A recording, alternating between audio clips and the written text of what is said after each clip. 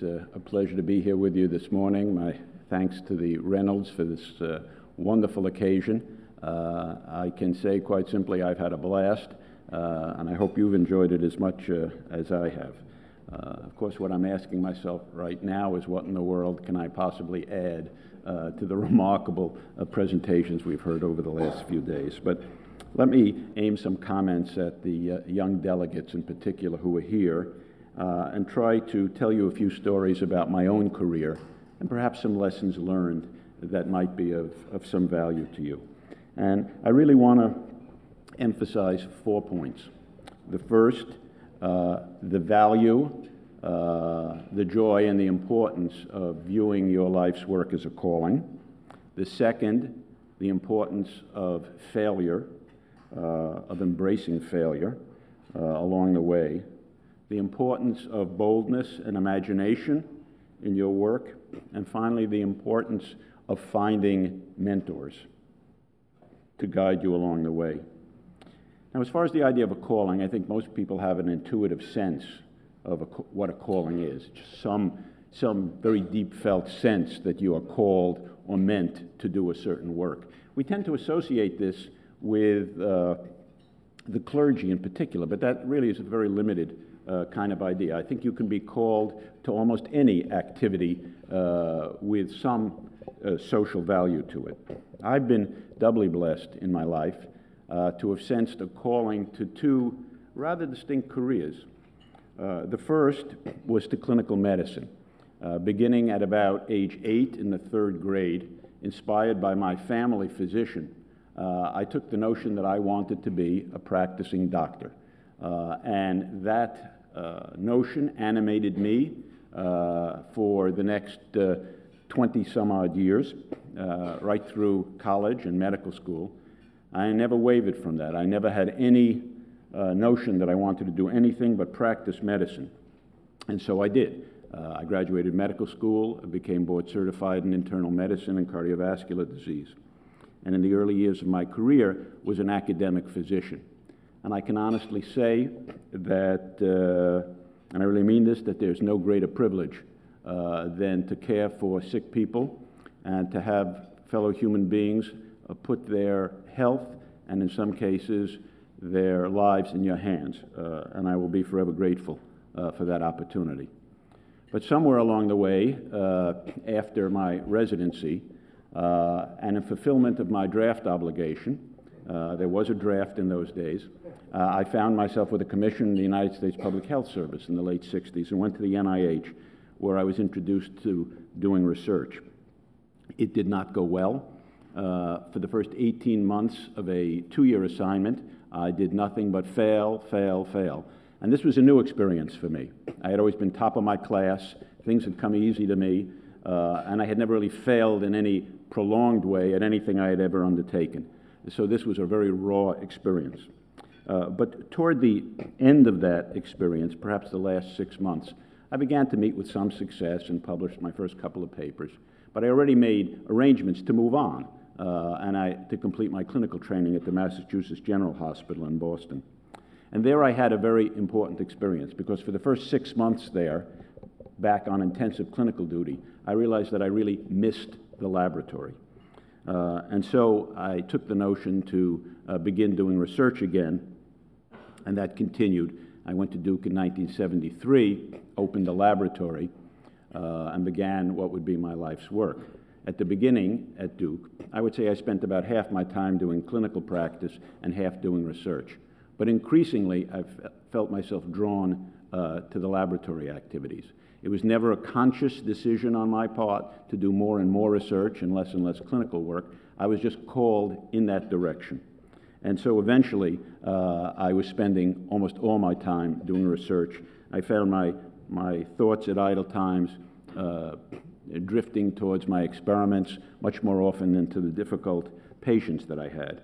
And so I became increasingly almost a full-time scientist. So really, I had experienced this idea of a calling on a couple of occasions. And I would point out to the young people that if you can experience your life's work as a calling, it won't guarantee you success, but you'll certainly be a lot more fulfilled. One of my favorite quotations is one that is attributed to John F. Kennedy, who was said to be paraphrasing Aristotle. And it goes something along these lines, that true happiness is the full use of your powers along lines of excellence. The full use of your powers along lines of excellence. So, but there are two key elements there. One is that you know what your powers are. And of course, that's something that many of you are currently still discovering. And then the other is that having discovered your powers, you direct them along some lines that are important. Now, before I talk about failure, just a word or two about my research. You've heard that very nice introduction. I'm not going to dwell on the science. You can read about that if you like. But I started doing research some 45 years ago at a time when it was not known how drugs and hormones worked. And it seemed intuitively obvious to me that there must be some type of a molecule on cells to which drugs would bind, much like a key would fit into a lock. I mean, how did adrenaline know to go to your heart and blood vessels and not to your nose or your eyeball? So there had to be some sort of receptive mechanism. And I spent my career initially trying to prove such molecules existed, and then purifying them, isolating them, finding what they were. And as you've heard, we discovered a huge family of receptors, and they are the targets for about half of all drugs used today, from antihistamines to beta blockers to, you may have heard of angiotensin receptor blockers, opiates, the list goes on and on. And although it was never my intention, the ramifications of the work would ultimately change the way drugs are developed and lead to the development of really hundreds of different drugs. And of course, that's been very gratifying. But along the way, as you can imagine, I met with repeated failures. In fact, I'm an expert on failure. And I give a talk every year to the research fellows at Duke University called How to Deal with Failure and Rejection. I actually enjoy giving that talk. I point out to them that I'm very good at failing. I once had a mentor who asked me if I knew the difference between a very, very successful superstar scientist and one who was just, average. I said I didn't. He said, well, for an average scientist, maybe 1% of what they do actually works. But for the superstar, it could be as high as 2%. And that's really stuck with me. So even for the most successful scientists, 99% of everything you do is going to fail. So experiencing your life's work is a calling. Failing is not something anybody wants to do, but you have to embrace it because, as we heard from other speakers yesterday, every time you fail, you learn a way not to do something. You learn something that doesn't work, and that narrows the possibilities for something that might. And so one has to learn to live with that failure, and as I say, in a sense, to embrace it with the confidence that ultimately you will get to where you want to go. My third point has to do with imagination and boldness. Again, a couple of quotes that have inspired me over the years. One of my favorites is attributed to Albert Einstein, who said that imagination is more important than knowledge. I love that quote. Imagination is more important than knowledge. I often point out to my fellows that much of the key to my success, I've always believed, is just how little I know. Because sometimes knowing too much limits your imagination of what might be. And in a sense, we all know as scientists that all knowledge is provisional.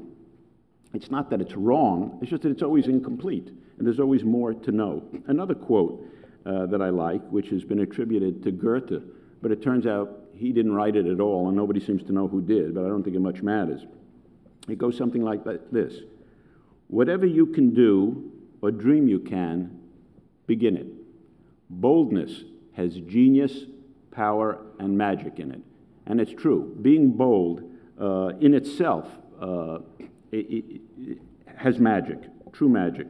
On my way out here last week, I stopped off at a major university in Oregon, and I was a visiting professor for a day, and I was having dinner one evening with several scientists.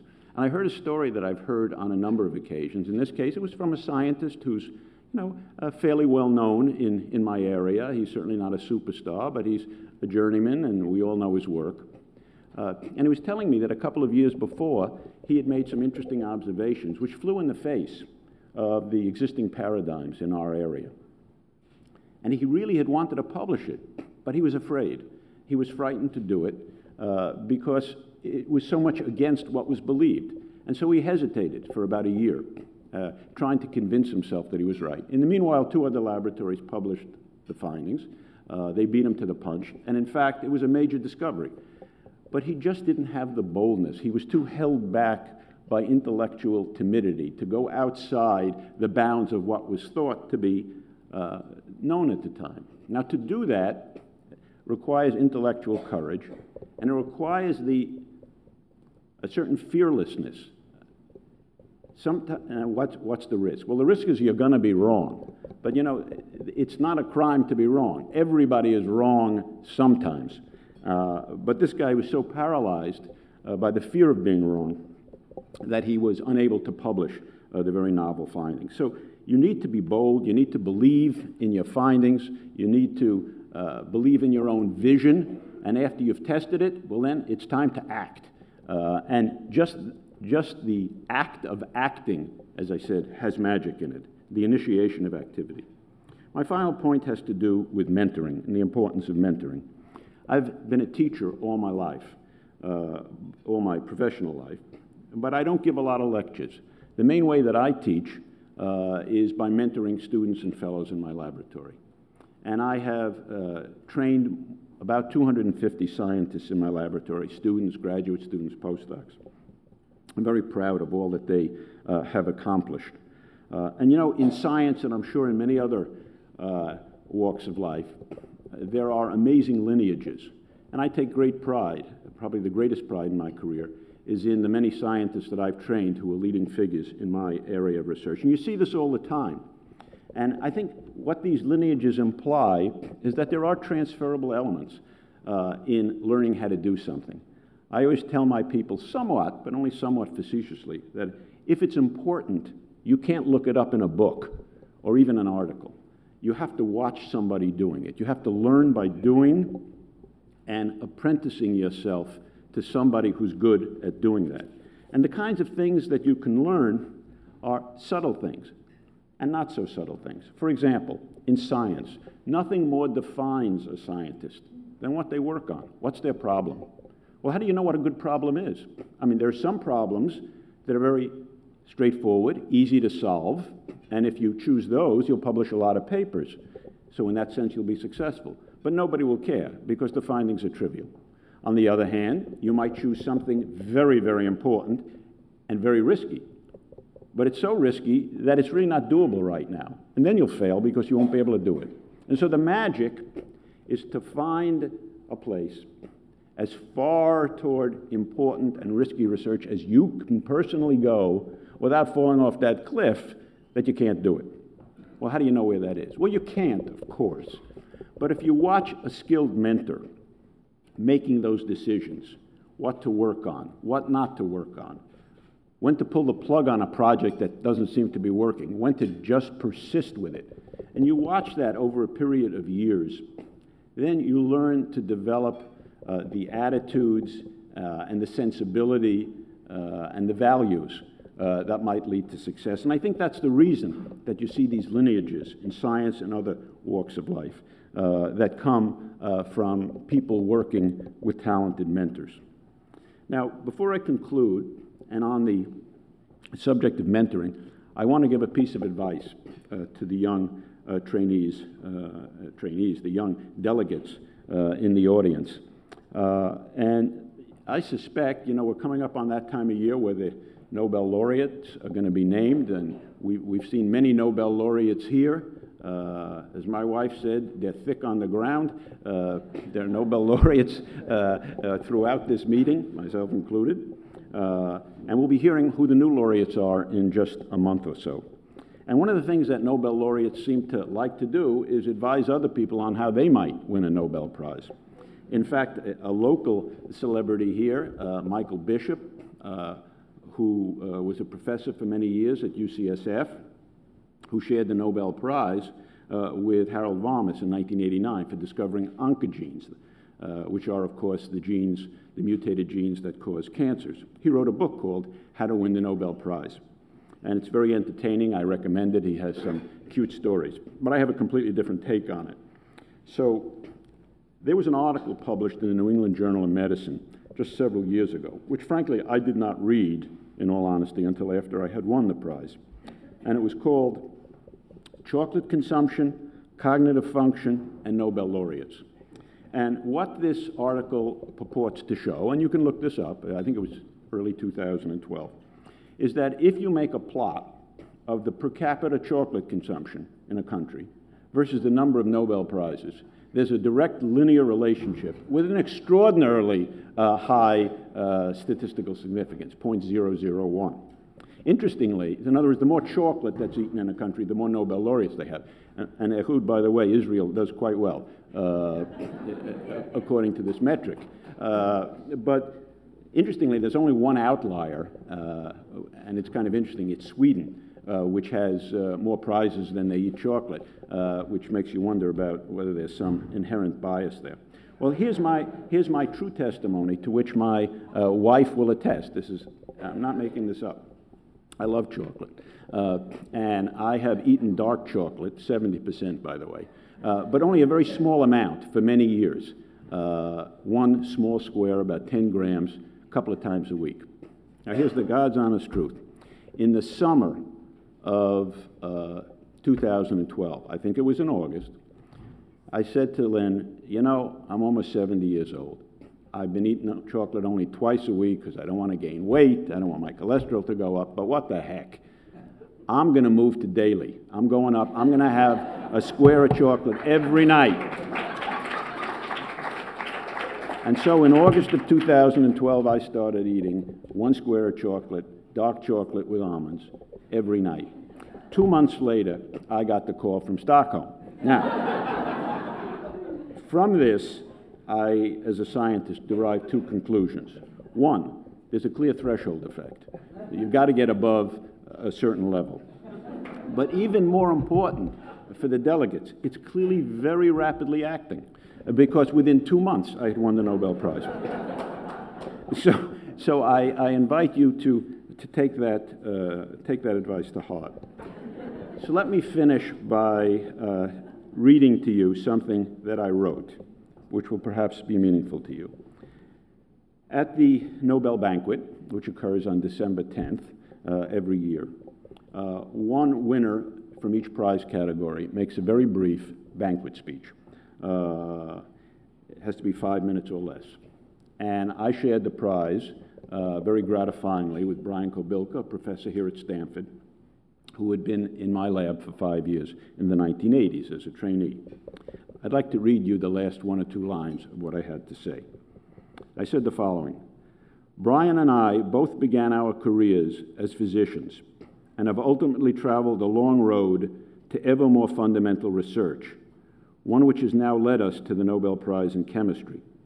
To me, it seems very much the fulfillment of an aspiration so beautifully expressed in a line from a poem entitled Ithaca by the Greek poet Constantine Kafavi, which I have had taped above my desk for many, many years.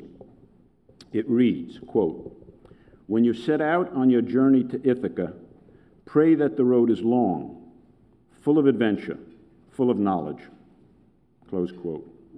And I can tell you this, for me, it certainly has been so far. And what I wish for all the young delegates in the room is that your road is long, full of adventure, and full of knowledge. I'm sure it will be. Thank you.